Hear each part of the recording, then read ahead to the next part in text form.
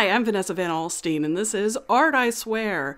Now, I have a fun little update for you this week. It turns out, kind of funny, because we talked about Impressionism last week, a performance artist recently did a performance of Olympia by Manet in the Louvre and got kicked out and caused a whole ruckus because apparently naked women still piss people off 150 years later, 150 plus years later.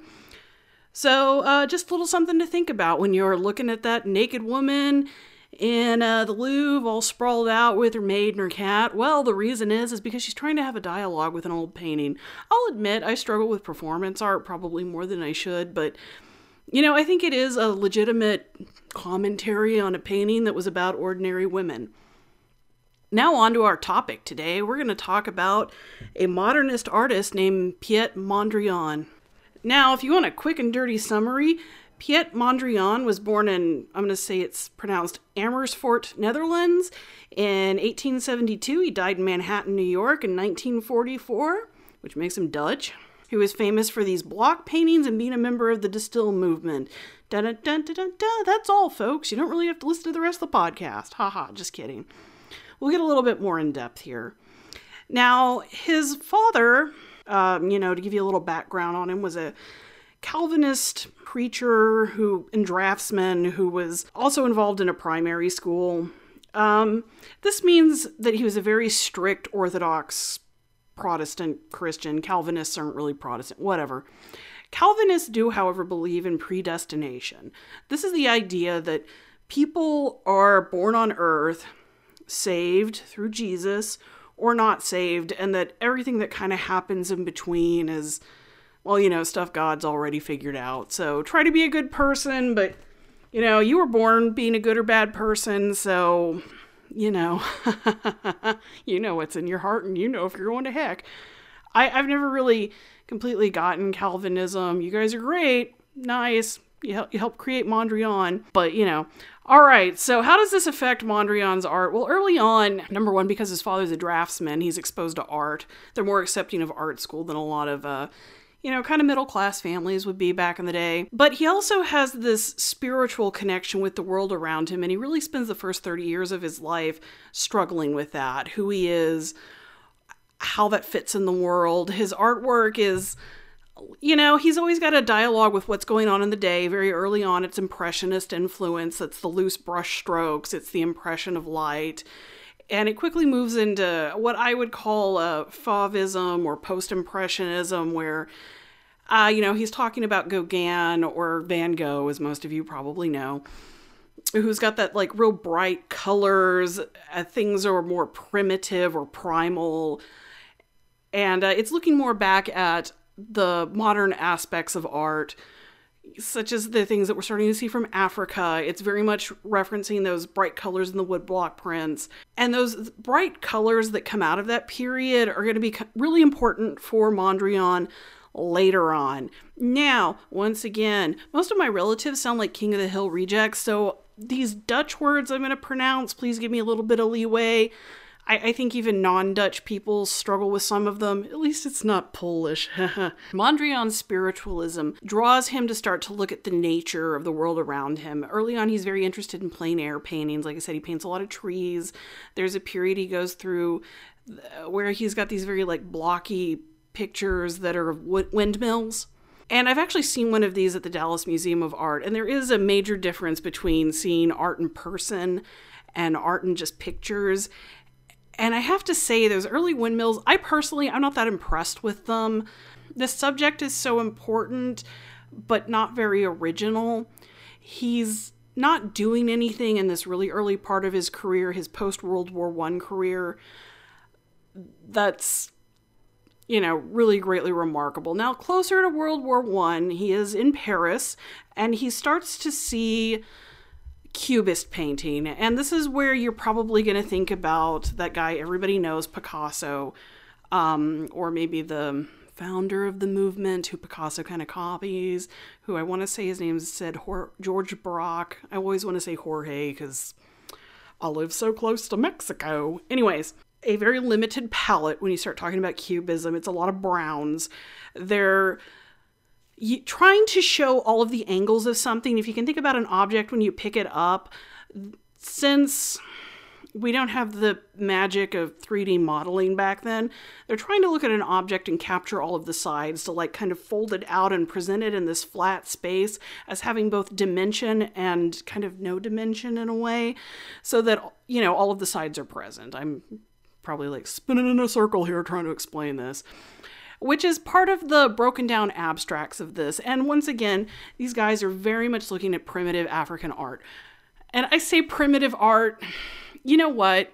That's probably not fair. They're looking at tribal art from Africa, mostly North Africa, some Saharan Africa. Picasso has a really big collection of African masks that are influential in a lot of his paintings, and some of them, the nude women he paints are wearing them. And, you know, this is important for Cubism, but this isn't something that interests Mondrian as much. His old spiritualism from being raised as a Calvinist, being exposed to more ideas in Paris, it begins to broaden. He becomes less focused on Christianity and more focused on universal truths. One of the things he says about his work, which begins to become more boxy, more about lines, I believe it is possible that through horizontal and vertical lines constructed with awareness, but not with calculation, led by high intuition and brought to harmony and rhythm, these basic forms of beauty, supplemented if necessary by other direct lines or curves, can become a work of art as strong as it is true. That comes from this idea he has of plastic art. And this is one of those words that doesn't translate well. We think of plastic and you're thinking about those cheap cups you got in the cupboard, right? That you only keep around because you drop the last ones and break it everywhere and your husband will yell at you and then make you get ones with lids because you have the world's most obnoxious kitten anyways. So you have a bastion of well-designed Starbucks cups. Not that kind of plastic. We're talking about plastic as in movement, as in the quality to take on different forms.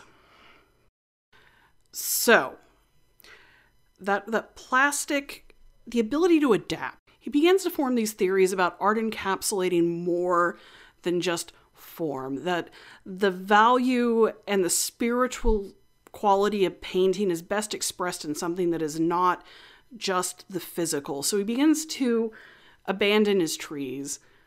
He begins to abandon his windmills. And he starts to move into these pure lines, vertical and horizontal. He's very interested in dichotomy. You know, one side of this, one side of that. Not as much the balance in between, but the extremes that things go to. And I feel like this is a very Western viewpoint at the time. Now, I said he'd gone to Paris pre-World War I. Well, unfortunately, he goes to visit some family before the war breaks out. And as the war stretches into Paris, he's safe, but he can't go back to France.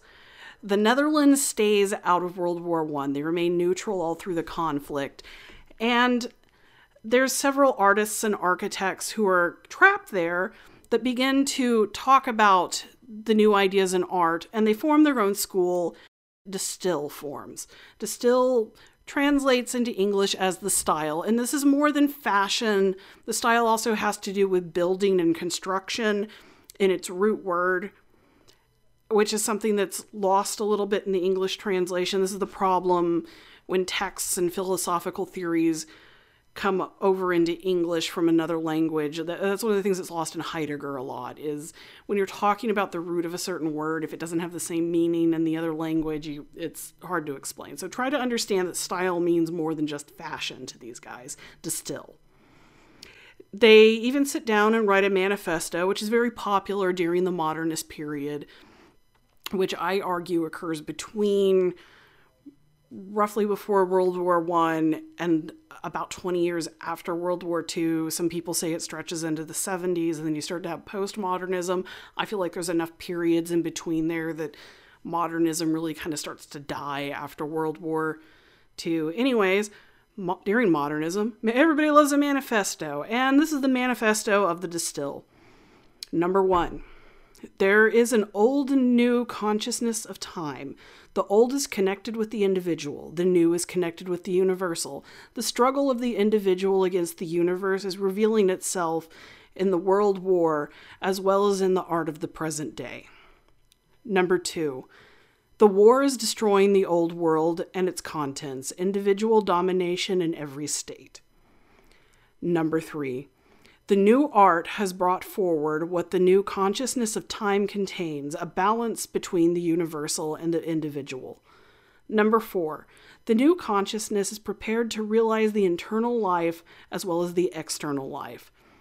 And this is the plasticity we were talking about. That's me interjecting. Number 5, traditions, dogmas, and the domination of the individual are opposed to this realization. Number 6, the founders of the new plastic art therefore call upon all who believe in the reformation of art and culture to annihilate these obstacles of development, as they have annihilated in the new plastic art, by abolishing natural form, that which prevents the clear expression of art, the utmost consequence of all art notion. Number 7, the artists of today have been driven the whole world over by the same consequences and therefore have taken part from an intellectual point of view in this war against the domination of individual despotism. They therefore sympathize with all who work for the formation of an intellectual unity of life, art, culture, either intellectually or materially. Number 8, the monthly editions of The Style, which is a magazine, founded by the purpose, try to attain the new wisdom of life in an exact manner. Number 9, cooperation is possible by, number 1, sending the entire approval, name, address, and profession to the editor of The Style. Number 2, sending critical, philosophical, architectural, scientific, literary, musical articles or reproductions. Number 3, translating articles in different languages or distributing thoughts published in the Style. And the signers of this, they're painters like Theo van Doesburg, Piet Mondrian. There's a poet, Anthony, I'm going to say that's Koch. Oh my goodness. G. Vanderloo is a sculptor. There's an architect, Jan Wills. The big guys here are Theo van Doesburg, Bart van Leck, and, Piet Mondrian. They all have this really heavy influence on each other, and they're all very interested in basic form. They're trying to get rid of that concept of man and art and find the pure essence of art as a way of purification. I think this is interesting to look at too in the face of World War I. And this is not something that would quote me on a paper, but maybe an academic could study a little more someday, is to look at how World War I was fought. Previously, soldiers did form into lines and march swiftly into battle and shot at each other. Guerrilla warfare is part of what won the American Revolution because the British were wearing bright red coats and just marching in straight lines. But World War I abandons this, and we scar the ground. We dig these trenches, these nightmare holes where men sit in divisions, broken up by the lines that these painters are very much putting on paper. And they're isolated to these little quadrants. The French here, the English here, the Germans here, the Austrians there. And we're mass manufacturing war. The human being that has been the ideal in art for so very long has created a better way to kill themselves. Guns can shoot hundreds of bullets in a second. Tanks are marching over the ground. Gas is filling trenches and killing men. This is when war becomes a new level of ugly, and in a lot of ways it's mirroring the Industrial Revolution that is sweeping through the world. The revolution that's bringing new lines and wires, new city planning, which Brussels is an inspiration to Mondrian because of the civil engineering that occurs in it. The world is increasingly defined by these geometric lines because that is what the machine makes. And so these artists and are looking at the perfection of those lines, the removal of the organic from art. And you start to see in these isolated Dutch painters of the distilled during World War I increasingly geometric painting works. Mondrian starts his block period now, and he begins to experiment with these paintings he calls lozenges, which are paintings that are hung like a diamond instead of a square. He's basically turned them so that they hang different.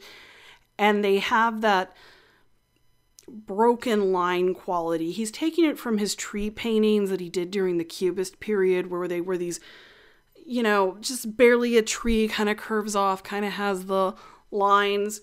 He's still referencing things. One of the lozenges is about docks.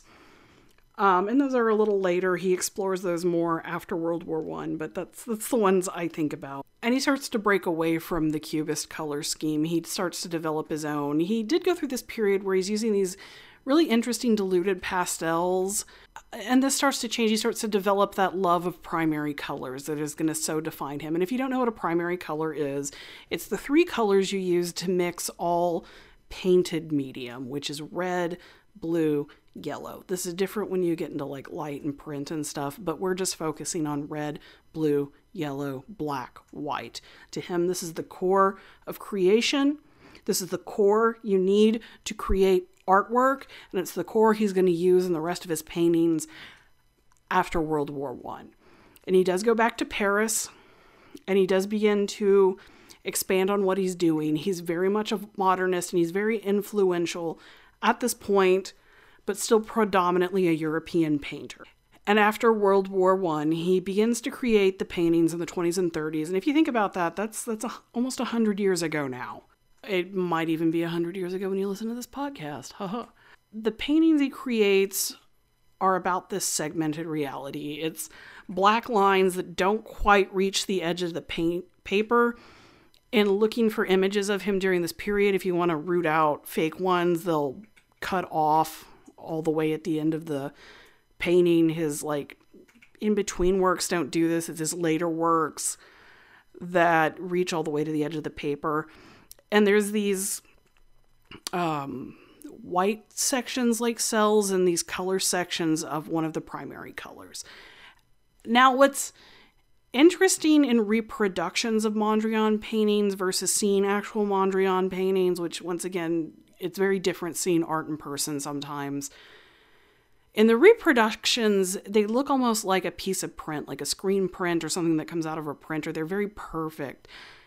And there are still very, very perfect in person, but the brushstroke is more present. Also, a lot of them have started to crack just due to age. Oil paints dry out and they break open. Acrylic paint isn't really something that you're going to see prominent in art until post-World War II, really more into the 60s and 70s. Acrylic paint at its heart is a water-based plastic. Oil paint is oil-based. I guess it's kind of like a plastic, but it's not what we think. So those cracks have become part of the dialogue with his work, along with those very faint brush strokes and how much he's gone over the colors. In some of the paintings, it's very obvious that there's a line of blue on the edge of what was once the red paint. I like to think this is something that probably influenced people like Andy Warhol, who later offsets his prints. Mondrian isn't as deliberately doing that, and that's not what the work's about, but it's still a key as to his process. Because, a lot like Monet, when I talked about him in our Impressionist podcast, Mondrian was a meticulous mofo. He does everything with complete precision and intention. And you might think that these paintings are deceptively simple. How hard could it be to set that up and do it? But he agonizes over every choice on the canvas and often changes things several times over. And when you're working with white paint, especially white oil paint, that is a difficult and agonizing decision. One of the ways that he does this, and you can occasionally see recreations of this, is he set up a giant white wall where he would lay out his black elements in either tape or paper and his colored elements in paper and move them around. And he was one of the people that embraced the concept of all-over art, which is important in the later Bauhaus schools. If you're thinking of the band Bauhaus, red on black, Translucent Red, Bela Lugosi's dead. Not the band. They took their logo and their name from a school of artists that exists in Germany post-World War One and kind of post-World War II. They come to America because a lot of them were Jewish and had to flee.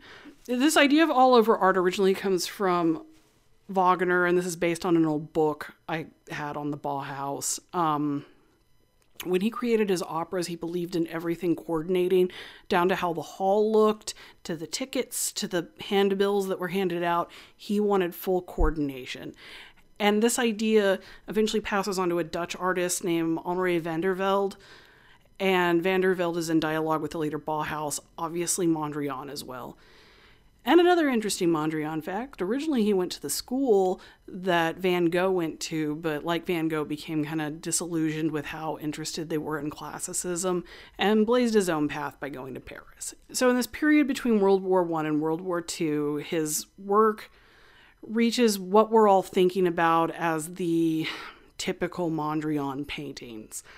And he continues this work up until World War II, when unfortunately Europe goes to war again. And when Europe goes to war, he's faced with the fact that he's really not safe in the Netherlands. The Nazis hated modern art. They felt like it was primitive, that it was base, and that it was, that it flew in the face of everything that the Reich was trying to do. Also, Hitler's a failed artist, and the kind of art that he was trying to make was classicism. It was landscapes, it was nudes, and I've seen some of them. He's not a very good artist. I mean, I think it's obvious since he flunked out of art school, but he can't even nail perspective, which is a really basic element of art. Hold on, I've got a kitten sniffing the microphone. Go away, kitty. In the face of what's obviously persecution, a lot of modernist artists flee to America, and Mondrian decides to go to Manhattan.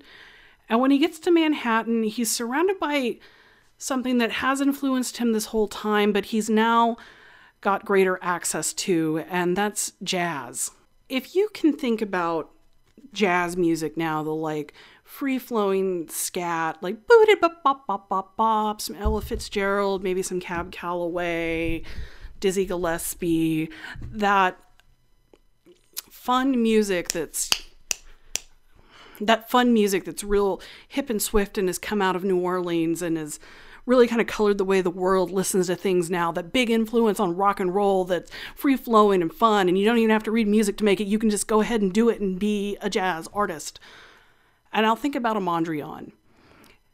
Once again, you have these segmented pieces, and think about how jazz hits. It hits on these big segmented notes. It's 1, 2, 3, 4, 1, 2, 3, 4, bump, 1, 2, 3, 4, bam, that kind of thing.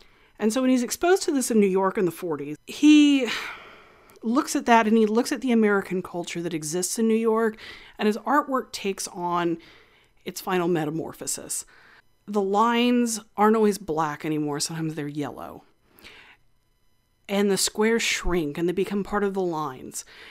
And it really becomes about traffic, the civil engineering, the civil planning of New York, combined with that constant hum and rhythm that exists alongside this jazz music that he's now really able to immerse himself in. It changes how he sees things. My favorite painting, and one of his last ones from this period, is Broadway Boogie Woogie. I think it's Broadway Boogie Woogie. It's Broadway Boogie, maybe. I always want to add the woogie because the woogie's fun. How can you have the boogie without the woogie? You know what I'm saying? Anyways. And these are yellow lines with the red, blue, white, black squares on it. And it looks kind of like looking straight down on traffic. And it looks kind of like blinking electric lights. And it looks kind of like a city that's starting to build up to become this neon paradise where artists can thrive. And it looks kind of like little ants moving around in a giant ant bed. It looks like the essence of New York City, and it looks like the promise of America, this new modern utopia where the threatened people of Europe can now escape and start again, where we're not so entrenched in the hatred of European culture that's built up between centuries of wars and centuries of prejudice that led to the horrors of World War II. It's promise. And if I had to give a pictorial explanation of why America is great in the years after World War II, I would actually show you these paintings by Mondrian because I feel like they capture it on its most basic elemental level. Which, if you think back on what he's trying to do with art, capture that dichotomy, capture that place where people don't exist, but there is still a spiritual elegance in painting, a spiritual essence captured in the paint, removed from just one figural representation. I feel like these really get that.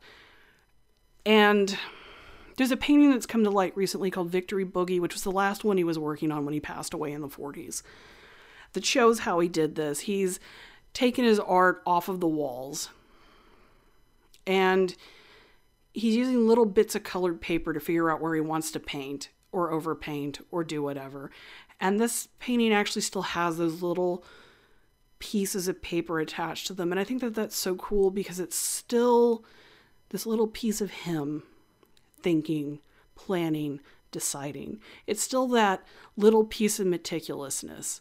It's still that man that completely changed his apartment so that it matched all of the artwork he was making, so that he would be constantly thinking about how to perfect his craft. I want to talk about an OCD guy? I know Louise Nevelson said that the clean starkness of his studio really influenced her sculptural work, which are these box pieces that have like cut out pieces of wood that are painted a flat color. And that's what Mondrian also gives to American artists, is the influence of the European style brought into America to live out his final years. He's capturing this essence of modernity, and America's benefiting from that. And that is the one gift that was given to us by World War II, inadvertently by Nazi Germany, was all of these brilliant scientists and artists and creative individuals that came here, that soaked in American culture, and then taught it back to us from the eyes of the old European masters. And it has become the language of what America is as far as our creative arts. I can't always speak outside of creative arts because, hey, you are what you know. All right, this has been an episode of Art I Swear. This podcast was requested by my friend Michael C. Mike's, thanks so much for the suggestion. I hadn't really looked at a lot of Mondrian's work before I researched this podcast, but, you know, it was good to see it, and it's given me some ideas. Art I Swear would like to acknowledge these creatives. Ellie Klaus has written a book called Stealing the Wolf Prince. It's a romantic kind of fairy tale written with, I like to think, modern sensibilities, but, you know, with a real romantic eye. It's available now on Amazon's Kindle at a reasonable price for your ebooks. Check her out. She's a really good friend of mine. And in lieu of, you know, sponsors, I'd like to acknowledge some creative people I know. Art I Swear would like to thank Joe Giggs for our intro and outro. If you're looking for an awesome DJ in the New York City area who can definitely make you Broadway boogie woogie, check out Joe Giggs. That's Gigs. Art I Swear would also like to thank Iridial's Conant Project for allowing us to sample number stations for the intro outro. This is Art I Swear, and you have a creative day.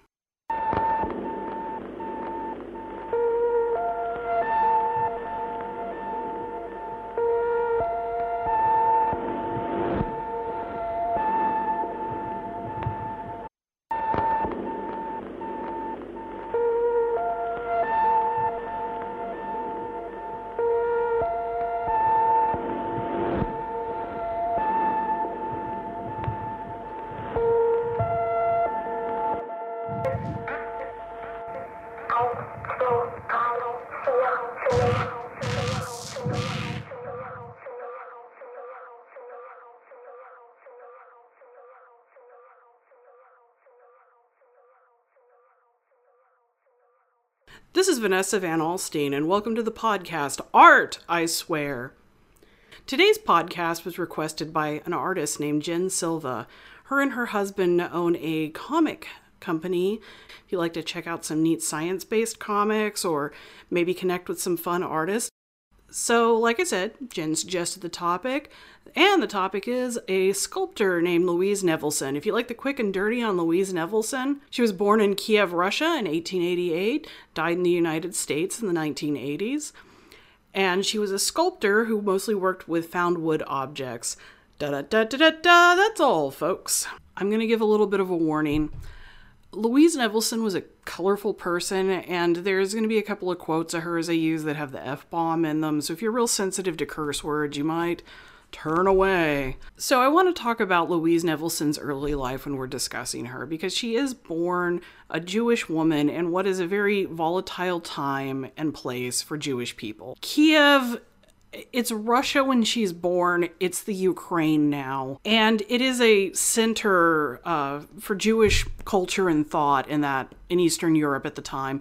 There is a large number of Jewish people in the city, and as things in Russia get a little more dicey with the czars and later the communists, the Jewish people in Kiev start to move their family from Russia into Kiev and make it an even bigger center. And just like what happened in Germany and has happened all over the world in Europe, because man, as much as we want to think Europeans are enlightened and progressive and so much better than us people from the United States, the reality is anti-Semitism has a strong history. Hating the Romani or Gypsies or whatever you want to call them has a strong history. And usually they have a neighbor that they just can't stand. This isn't everybody, of course, but let's not pretend like the United States invented bigotry or racism, okay? As the Jewish people start to develop a more prominent economic center in Kiev, like I said, just like what happens in Germany in the 30s and 40s, people get jealous. They see this culture that's come together really out of necessity, because they're so discriminated against, and see the influence and power they've created, once again, out of necessity, and sometimes to serve weird European cultural norms, because if you won't do something, somebody's going to step in and do what you won't do. So this anti-Semitism actually causes some pogroms. The first ones happen in the 1880s. The next one occurs in 1905, and that's around the time she leaves Kiev. Now, I don't know if she was really exposed to that pogrom. The reality is, though, she was in a volatile atmosphere that made it to where leaving her home country had been ideal to her relatives for generations, and they're now worried enough they're sponsoring her large family to get out of their native country. And her father passes during this time. He's not able to go to the United States with her, and this actually traumatizes Louise quite a bit. And her last name isn't Nevelson at this point. It's a Russian name that I'm not going to be able to pronounce right. I'm not even going to try. You can look it up. Mad respects to the Russians and Ukrainians, especially because y'all are the mad hackers of the world. Oh my God, please don't get mad at me. I just don't want to dishonor your culture by my clumsy pronunciation. There's some stories that after her father's death, she actually doesn't talk for 6 months. That's disputed. What is known is the family relocates to Bristol, Maine. And even in modern day, Bristol, Maine is not a thriving metropolitan hub by any stretch of the means. I think the largest city in Maine doesn't even have 1 million people. And, mad props to people from Maine. I've got some really good friends from there. So Louise Nevelson never likes living in this small Maine city, being, kind of a rural girl. And despite being around people from her culture, and she always embraces her culture, going through that kind of trauma, it's going to make you closer to your group of people. Not that it's bad to stay close. I'm just specifying that she doesn't wander away from her faith like Mondrian did, like a lot of artists do. But she always stays connected to her Jewish heritage and is very supportive of it, even more so after things go wrong in the 30s and 40s. This is also to say she graduates high school in 1918, so I want to specify that she's a little bit older than some people who are going to make it when she makes it. So just keep that in the back of your head. And in 1918, she gets out of Maine. She goes and meets a wealthy industrialist named Charles Nevelson. They get married shortly after. She provides him a son, and she spends 11 years playing the role of the good high society Jewish wife and hates every minute of it. She's just not happy with who her husband wants her to be. She spends a lot of money. He doesn't like that. He's constantly on her back. She's still trying to create artwork, which isn't seen as an appropriate hobby for a wealthy industrialist's wife. And those two just butt heads a lot. She's also, I have no doubt she loved her son. I don't think anybody would argue that she was really the best mother. She's there for Mike, but in the 30s, her and her mother agree that she's just miserable. Divorce is okay. And she sells a bracelet that her husband gave her that was made out of diamonds so that she can take off to Paris and Germany to learn art with the Cubists, who are not really the cutting edge of art at this point, but I guess I'm trying to say that Cubism is not at its height at this point, so it's a little weird that she's so fixated on it. But Louise Nevelson is, if you can't tell, not a fan of convention. And her mother keeps her son for a number of years. Eventually his father ends up with custody, and they kind of do this back and forth. It's almost like, the nasty 80s marriages that I feel like kids my age grew up with, just a whole lot earlier and when it was not seen as appropriate at all.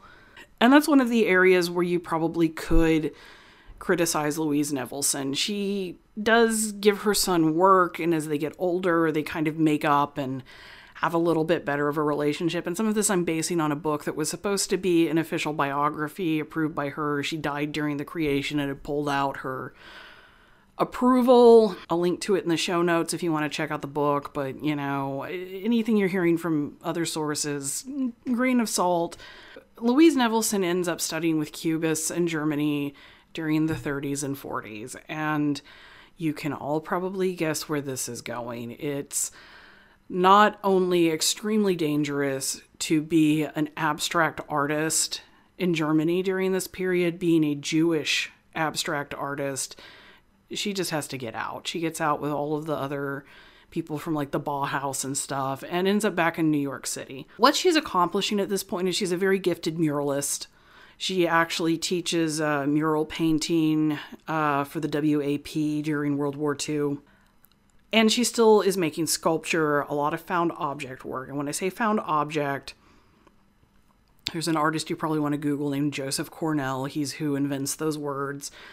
And it's taking items, everyday items from newspapers, from the street, from trash, from advertising, from wherever you find them, and recontextualizing them together. And recontextualizing means that what they symbolize and what they stand for is new. Recontextualization is a word I will use again when we talk about contemporary art because it becomes very important in postmodernism.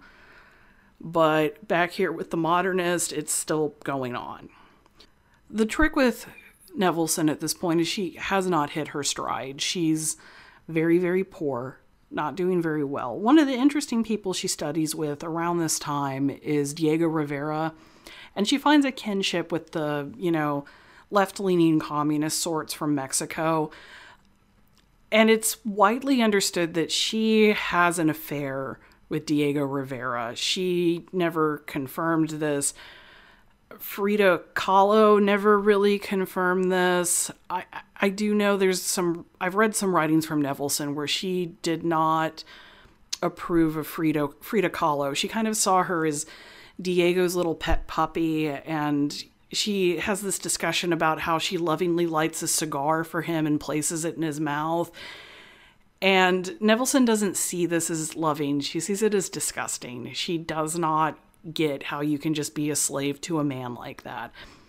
And I feel like that tells you a lot about Louise Nevelson because she never actually remarries, but she has this string of affairs. They're people she admires. They're people she's interested in. They're people that run galleries she wants to get into. And there's always this level of like academic or intellectual curiosity along with her love affairs. But she does also admit that the secret to a woman becoming a successful artist in a period where women were really looked down upon as having girl brains is fucking. She says flat out the secret to living a life of luxury and, getting where you want to go is to have sex. Now, don't think I'm slut-shaming Louise Nevelson. I'm just being very honest about this because I feel like it's part of her charisma. If she were a dude during this time, I really think she'd have been seen as like your international Playboy sort, especially with the love of wealthy clothing that she has. Her persona, especially as she gets older, becomes its own art in a way. It becomes tied up in the things she creates. I feel like a lot like what Andy Warhol did. I like to think of Andy Warhol as a rock star before rock stars were cool. Kind of took that like rebel attitude and turned it into a fine art. And Nevelson is kind of doing the same thing, but she's a sexually liberated woman in a time when that's sketch at the very best. I salute her for it. You know what? Have sex with other consenting adults. That's okay with me. Use protection. The parents. If parents are listening to this, they're probably covering their children's ears and screaming. But you know what? You need to tell your kids that, or you'll end up with grandkids. Anyways. And one of the hard things about Nevelson is you'll notice we've talked about a significant period of her life. And her artwork doesn't really start to take off until the 1950s. So she's an older lady. And honestly, most artists, they hit their stride in their 40s or 50s, so a little bit younger than she does. But she is struggling on a starvation level until she's an old woman. It's almost like the word no just makes this woman more determined, and you kind of have to admire that. The first show that starts to really make her a breakthrough is at the Museum of Modern Art in New York, and that's usually abbreviated MoMA, M-O-M-A. So if I ever say MoMA, that's what I mean. And the shows start to pick up from there. She's in the Venice Biennale, which is kind of like getting a Grammy for the art world. There's these big art fairs, and if you're part of them, it's a really big deal, and it can make or break you. But it isn't really until the 60s, 70s, and 80s, like the last 30 years of her life, that she becomes this big deal.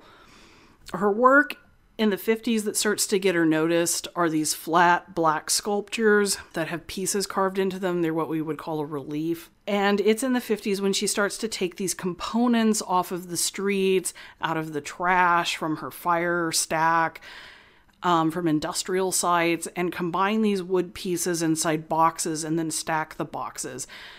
I said in the Mondrian podcast that she was part of his studio life and spoke with him quite a bit, and that he has this huge influence on her, partly to organize herself, and another one is to look at the rhythm of geometrics. And I feel like that's a strong influence here. She's always worked heavily in geometrics. I don't want you to feel like she just steals this from Mondrian. But looking at him and looking at these other heavily abstracted guys from Europe that she both studied with in Europe and are now meeting in New York because they fled Nazi Germany, it has this impact on her, and her work becomes a lot tighter and a lot better. And that's what good art education should do for people.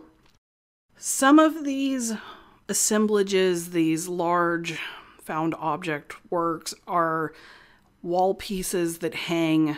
Others, especially, like I said, towards the end of her life, become these large, looming castles.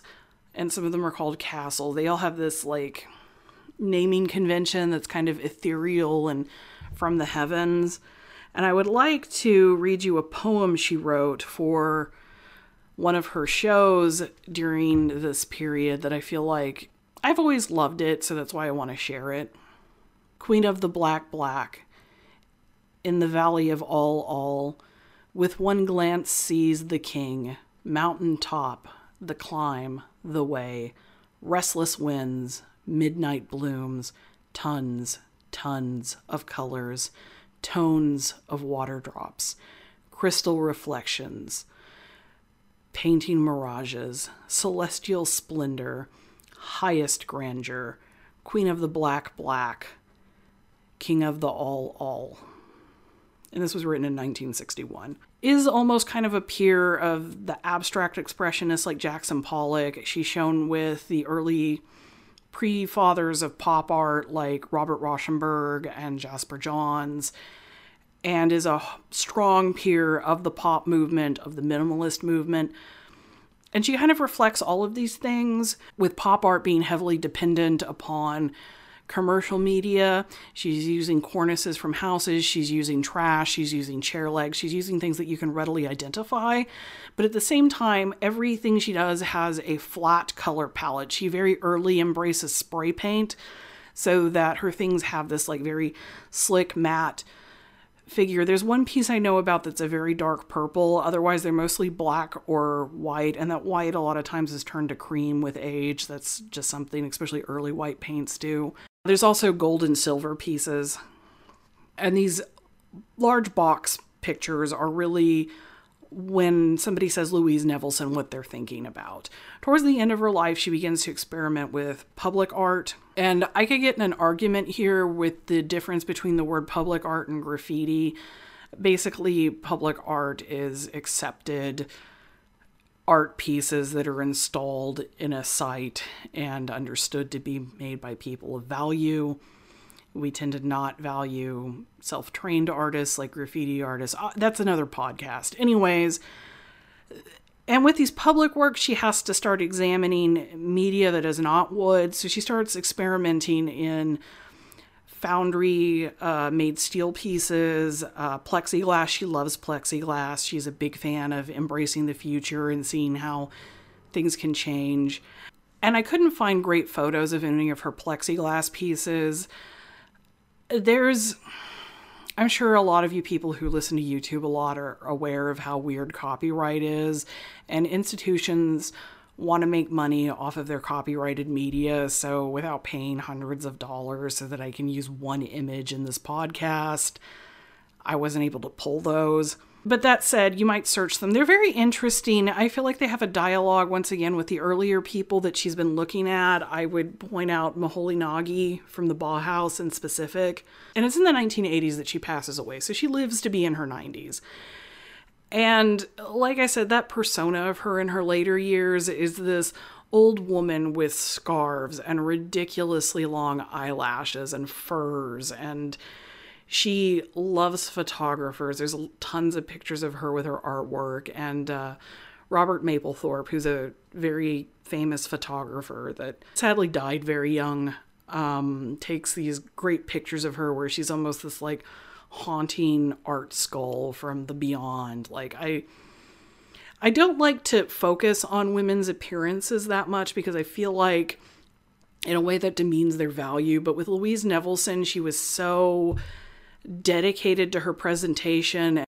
When you see works like Nevelson's, which is very rhythmic, which is these pieces that are interestingly contained in these capsules, and if you think about her life, there are these encapsulated periods. She's a refugee from Russia. She's a small town girl in Maine. She's a wealthy industrialist wife. She's a struggling artist. She's a successful artist. It's almost like the rhythm of these pieces and all those little shrapnels and fragments and tiny muted elements say a lot about how she's experienced her life. It's all these little pieces in these little boxes. And I do think a lot of her work had influence on design, especially in the 1970s and early 80s. Like, it was the shiznizle.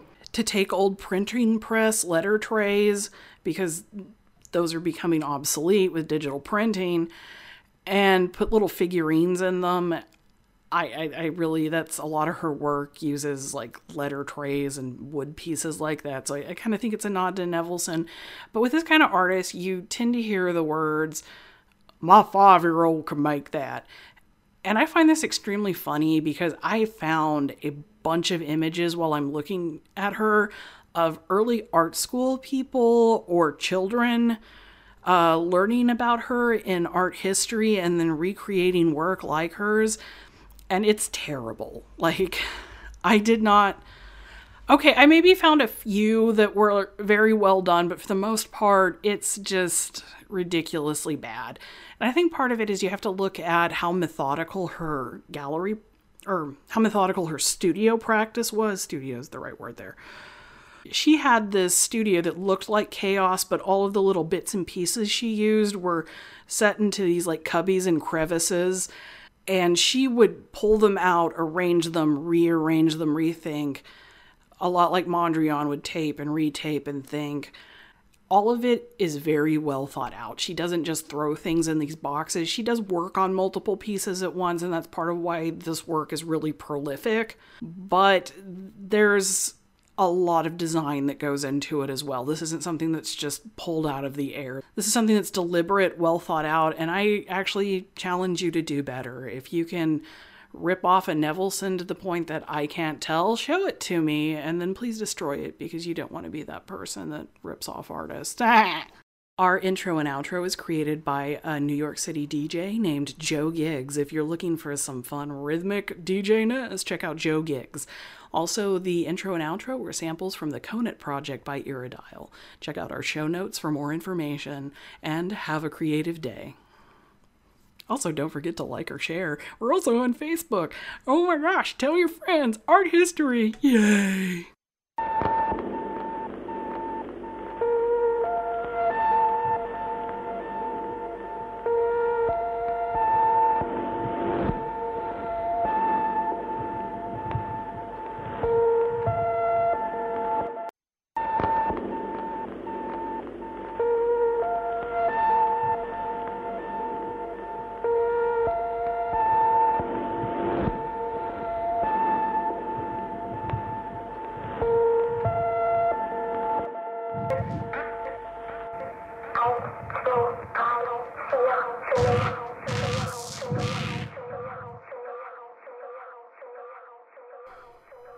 Hi, I'm Vanessa Van Alstyne, and this is Art, I Swear. Now, I have a fun little update for you this week. It turns out, kind of funny, because we talked about Impressionism last week, a performance artist recently did a performance of Olympia by Manet in the Louvre and got kicked out and caused a whole ruckus because apparently naked women still piss people off 150 years later, 150 plus years later. So just a little something to think about when you're looking at that naked woman in the Louvre all sprawled out with her maid and her cat. Well, the reason is because she's trying to have a dialogue with an old painting. I'll admit I struggle with performance art probably more than I should, but I think it is a legitimate commentary on a painting that was about ordinary women. Now on to our topic today. We're going to talk about a modernist artist named Piet Mondrian. Now, if you want a quick and dirty summary, Piet Mondrian was born in, I'm going to say it's pronounced Amersfoort, Netherlands, in 1872. He died in Manhattan, New York in 1944, which makes him Dutch. He was famous for these block paintings and being a member of the De Stijl movement. Da-da-da-da-da-da. That's all, folks. You don't really have to listen to the rest of the podcast. Haha, just kidding. We'll get a little bit more in depth here. Now, his father, to give you a little background on him, was a Calvinist preacher and draftsman who was also involved in a primary school. This means that he was a very strict Orthodox Protestant Christian. Calvinists aren't really Protestant, whatever. Calvinists do, however, believe in predestination. This is the idea that people are born on earth, saved through Jesus, or not saved, and that everything that kind of happens in between is, stuff God's already figured out. So try to be a good person, but, you were born being a good or bad person, so, you know what's in your heart, and if you're going to heck. I've never really completely gotten Calvinism. You guys are great, nice, you help create Mondrian, but, All right, so how does this affect Mondrian's art? Well, early on, number one, because his father's a draftsman, he's exposed to art. They're more accepting of art school than a lot of, kind of middle-class families would be back in the day. But he also has this spiritual connection with the world around him, and he really spends the first 30 years of his life struggling with that, who he is, how that fits in the world. His artwork is He's always got a dialogue with what's going on in the day. Very early on, it's Impressionist influence. It's the loose brush strokes. It's the impression of light. And it quickly moves into what I would call Fauvism or post-impressionism, where, he's talking about Gauguin or Van Gogh, as most of you probably know, who's got that like real bright colors. Things are more primitive or primal. And it's looking more back at the modern aspects of art, such as the things that we're starting to see from Africa. It's very much referencing those bright colors in the woodblock prints. And those bright colors that come out of that period are going to be really important for Mondrian later on. Now, once again, most of my relatives sound like King of the Hill rejects, so these Dutch words I'm going to pronounce, please give me a little bit of leeway. I think even non-Dutch people struggle with some of them. At least it's not Polish.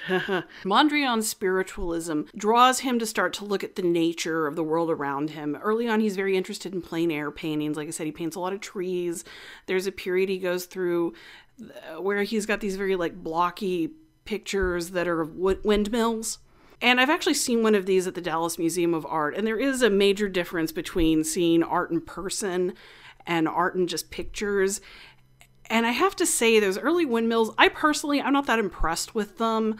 The subject is so important, but not very original.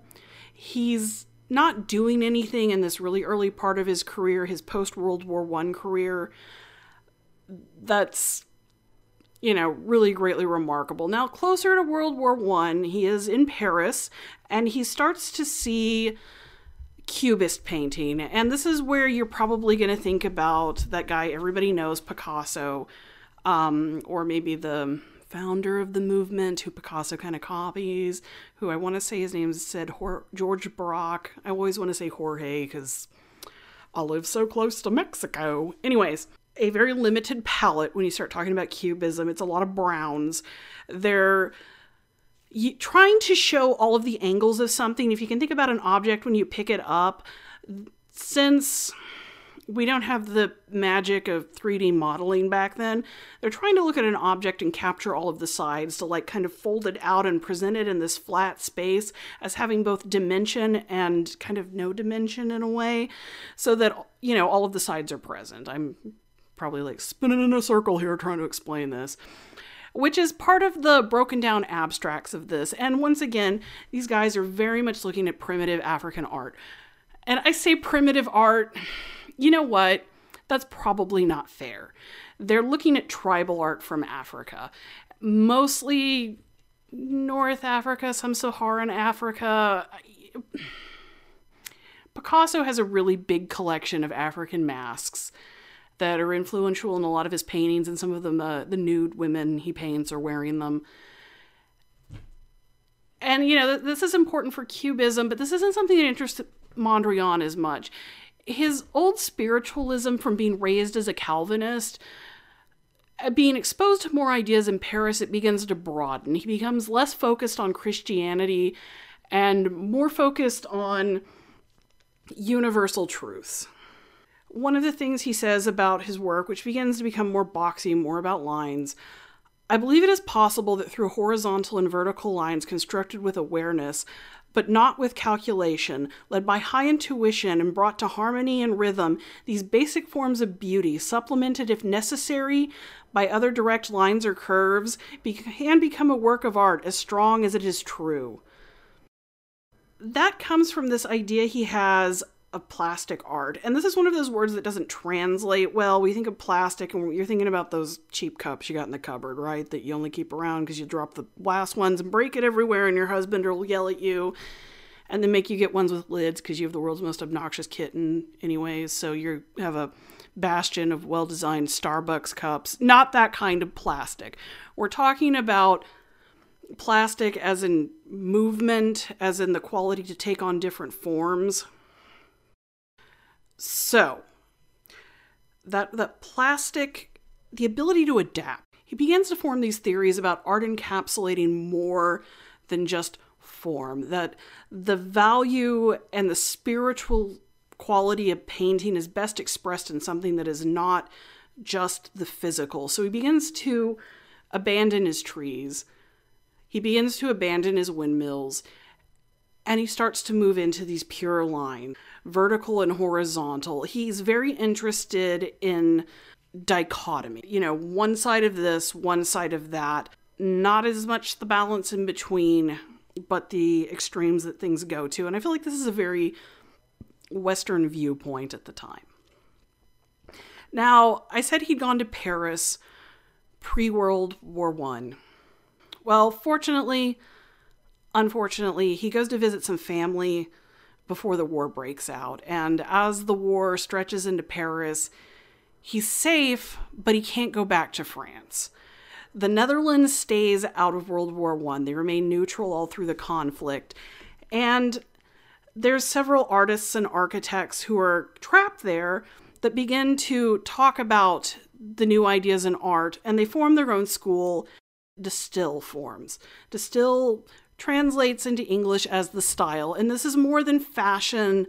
The style also has to do with building and construction in its root word, which is something that's lost a little bit in the English translation. This is the problem when texts and philosophical theories come over into English from another language. That's one of the things that's lost in Heidegger a lot, is when you're talking about the root of a certain word, if it doesn't have the same meaning in the other language, it's hard to explain. So try to understand that style means more than just fashion to these guys. De Stijl. They even sit down and write a manifesto, which is very popular during the modernist period, which I argue occurs between roughly before World War I and about 20 years after World War II. Some people say it stretches into the 70s, and then you start to have postmodernism. I feel like there's enough periods in between there that modernism really kind of starts to die after World War II. Anyways, during modernism, everybody loves a manifesto, and this is the manifesto of the De Stijl. Number 1. There is an old and new consciousness of time. The old is connected with the individual. The new is connected with the universal. The struggle of the individual against the universe is revealing itself in the world war as well as in the art of the present day. Number 2. The war is destroying the old world and its contents, individual domination in every state. Number 3. The new art has brought forward what the new consciousness of time contains, a balance between the universal and the individual. Number 4, the new consciousness is prepared to realize the internal life as well as the external life.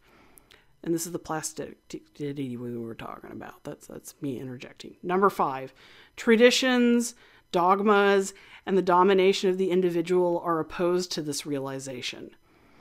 Number 6, the founders of the new plastic art therefore call upon all who believe in the reformation of art and culture to annihilate these obstacles of development, as they have annihilated in the new plastic art, by abolishing natural form, that which prevents the clear expression of art, the utmost consequence of all art notion.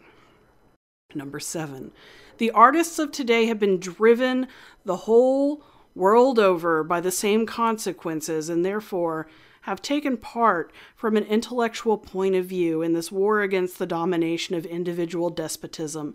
They therefore sympathize with all who work for the formation of an intellectual unity of life, art, culture, either intellectually or materially.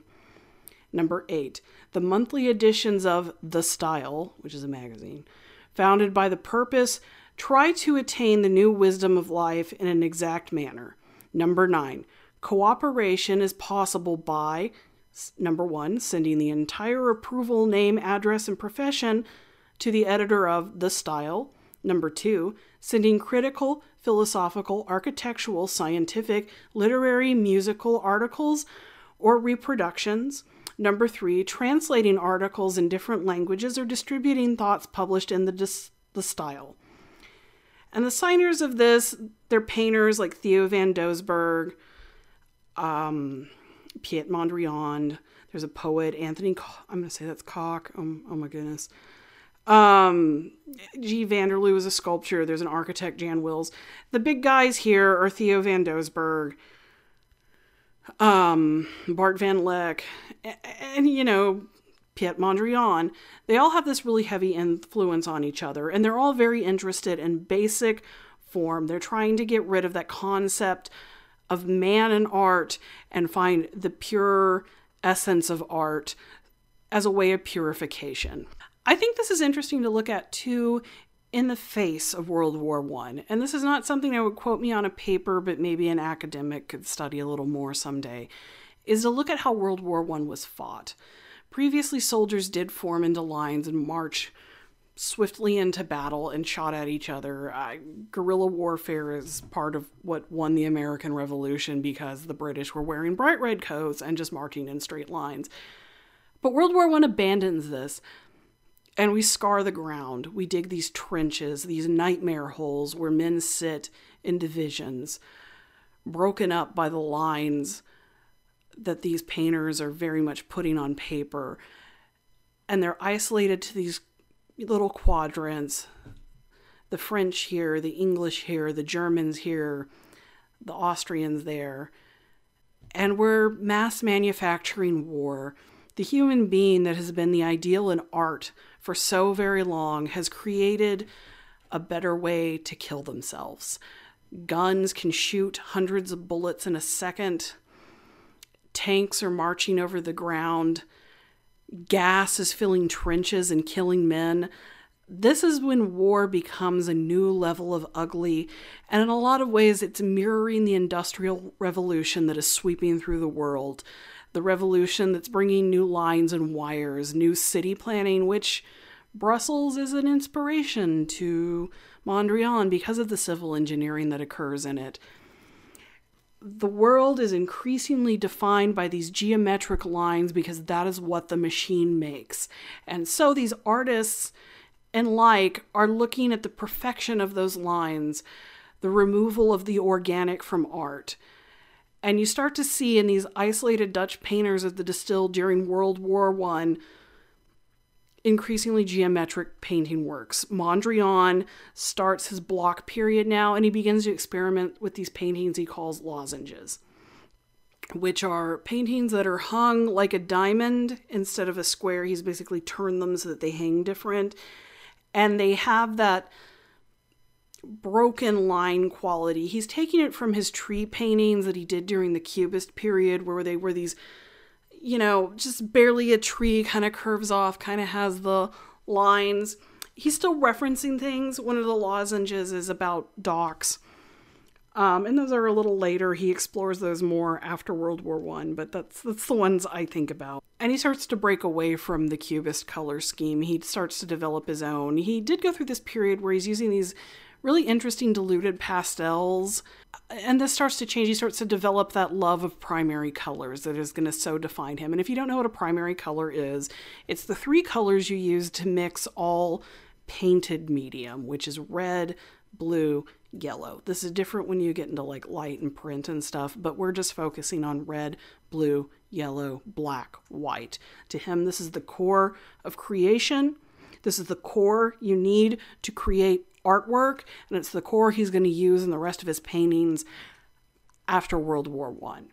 And he does go back to Paris, and he does begin to expand on what he's doing. He's very much a modernist, and he's very influential at this point, but still predominantly a European painter. And after World War I, he begins to create the paintings in the 20s and 30s. And if you think about that, that's almost 100 years ago now. It might even be 100 years ago when you listen to this podcast. The paintings he creates are about this segmented reality. It's black lines that don't quite reach the edge of the paper. And looking for images of him during this period, if you want to root out fake ones, they'll cut off all the way at the end of the painting. His in-between works don't do this. It's his later works that reach all the way to the edge of the paper. And there's these white sections like cells and these color sections of one of the primary colors. Now, what's interesting in reproductions of Mondrian paintings versus seeing actual Mondrian paintings, which once again, it's very different seeing art in person sometimes. In the reproductions, they look almost like a piece of print, like a screen print or something that comes out of a printer. They're very perfect.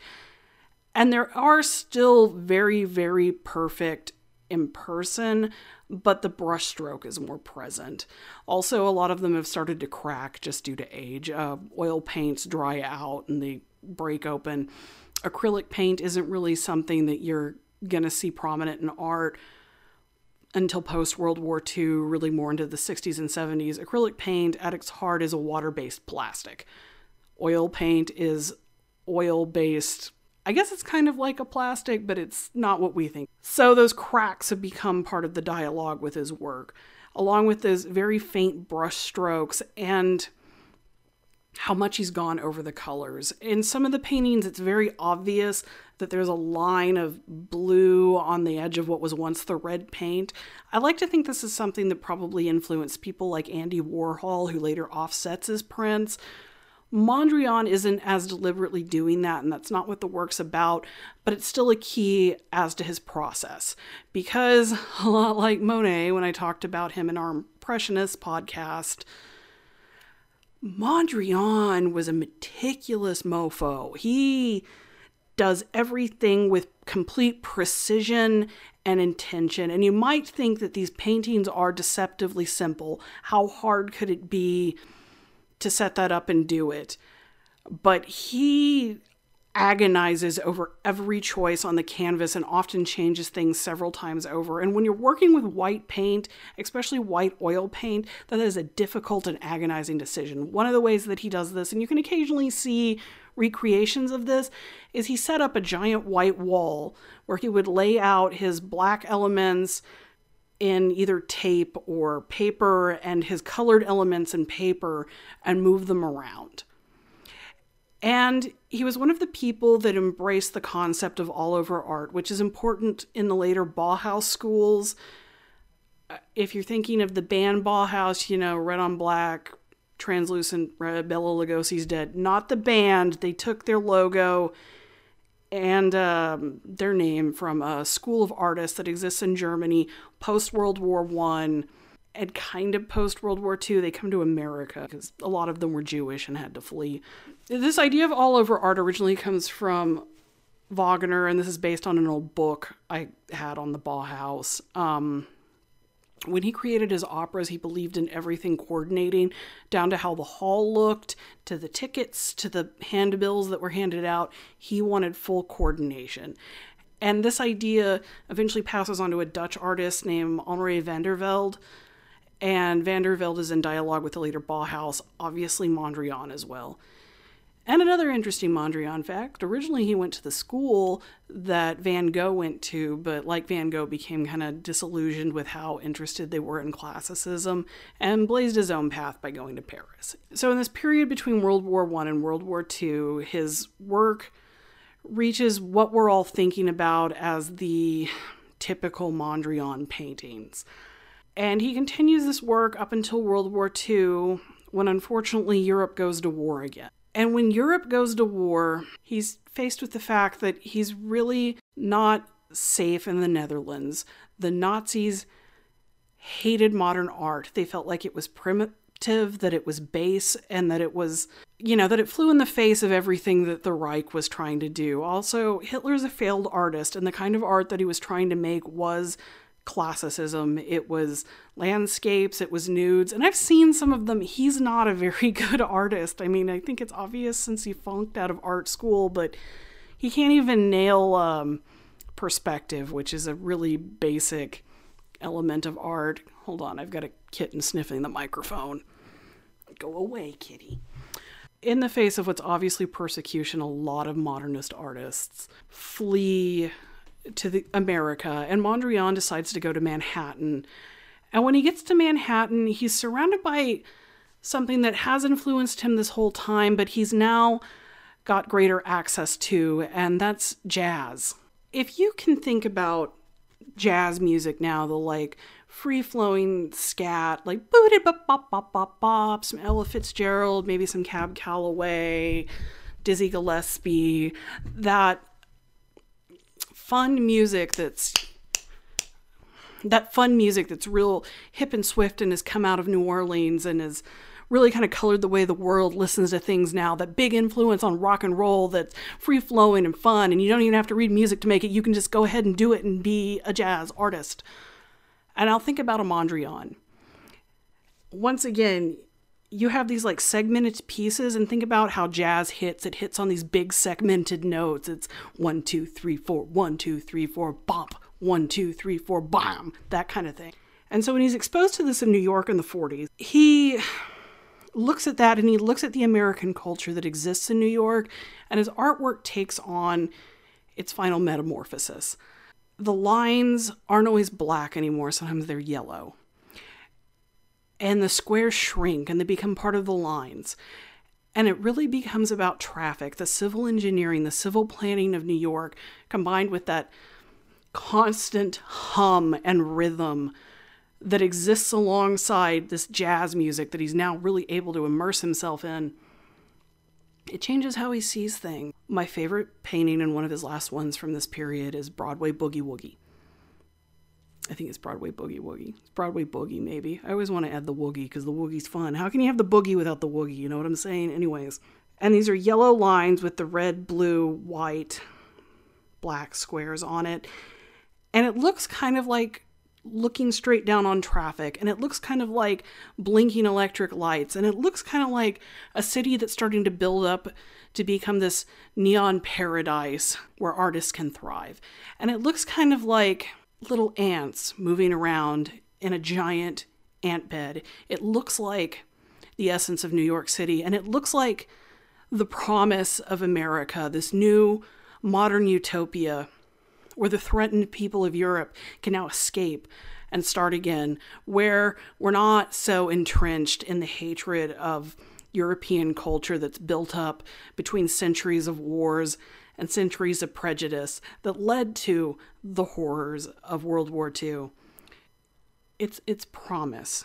And if I had to give a pictorial explanation of why America is great in the years after World War II, I would actually show you these paintings by Mondrian, because I feel like they capture it on its most basic elemental level.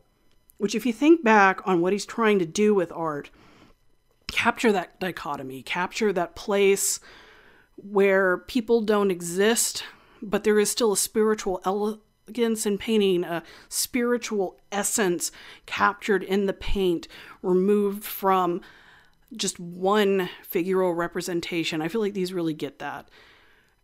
And there's a painting that's come to light recently called Victory Boogie, which was the last one he was working on when he passed away in the 40s, that shows how he did this. He's taken his art off of the walls, and he's using little bits of colored paper to figure out where he wants to paint or overpaint or do whatever. And this painting actually still has those little pieces of paper attached to them. And I think that that's so cool because it's still this little piece of him thinking, planning, deciding. It's still that little piece of meticulousness. It's still that man that completely changed his apartment so that it matched all of the artwork he was making, so that he would be constantly thinking about how to perfect his craft. I want to talk about an OCD guy? I know Louise Nevelson said that the clean starkness of his studio really influenced her sculptural work, which are these box pieces that have like cut out piece of wood that are painted a flat color. And that's what Mondrian also gives to American artists, is the influence of the European style brought into America to live out his final years. He's capturing this essence of modernity, and America's benefiting from that. And that is the one gift that was given to us by World War II, inadvertently by Nazi Germany, was all of these brilliant scientists and artists and creative individuals that came here, that soaked in American culture and then taught it back to us from the eyes of the old European masters. And it has become the language of what America is as far as our creative arts. I can't always speak outside of creative arts because, hey, you are what you know. All right, this has been an episode of Art I Swear. This podcast was requested by my friend Michael C. Mike's, thanks so much for the suggestion. I hadn't really looked at a lot of Mondrian's work before I research this podcast, but it was good to see it, and it's given me some ideas. Art, I Swear, would like to acknowledge these creatives.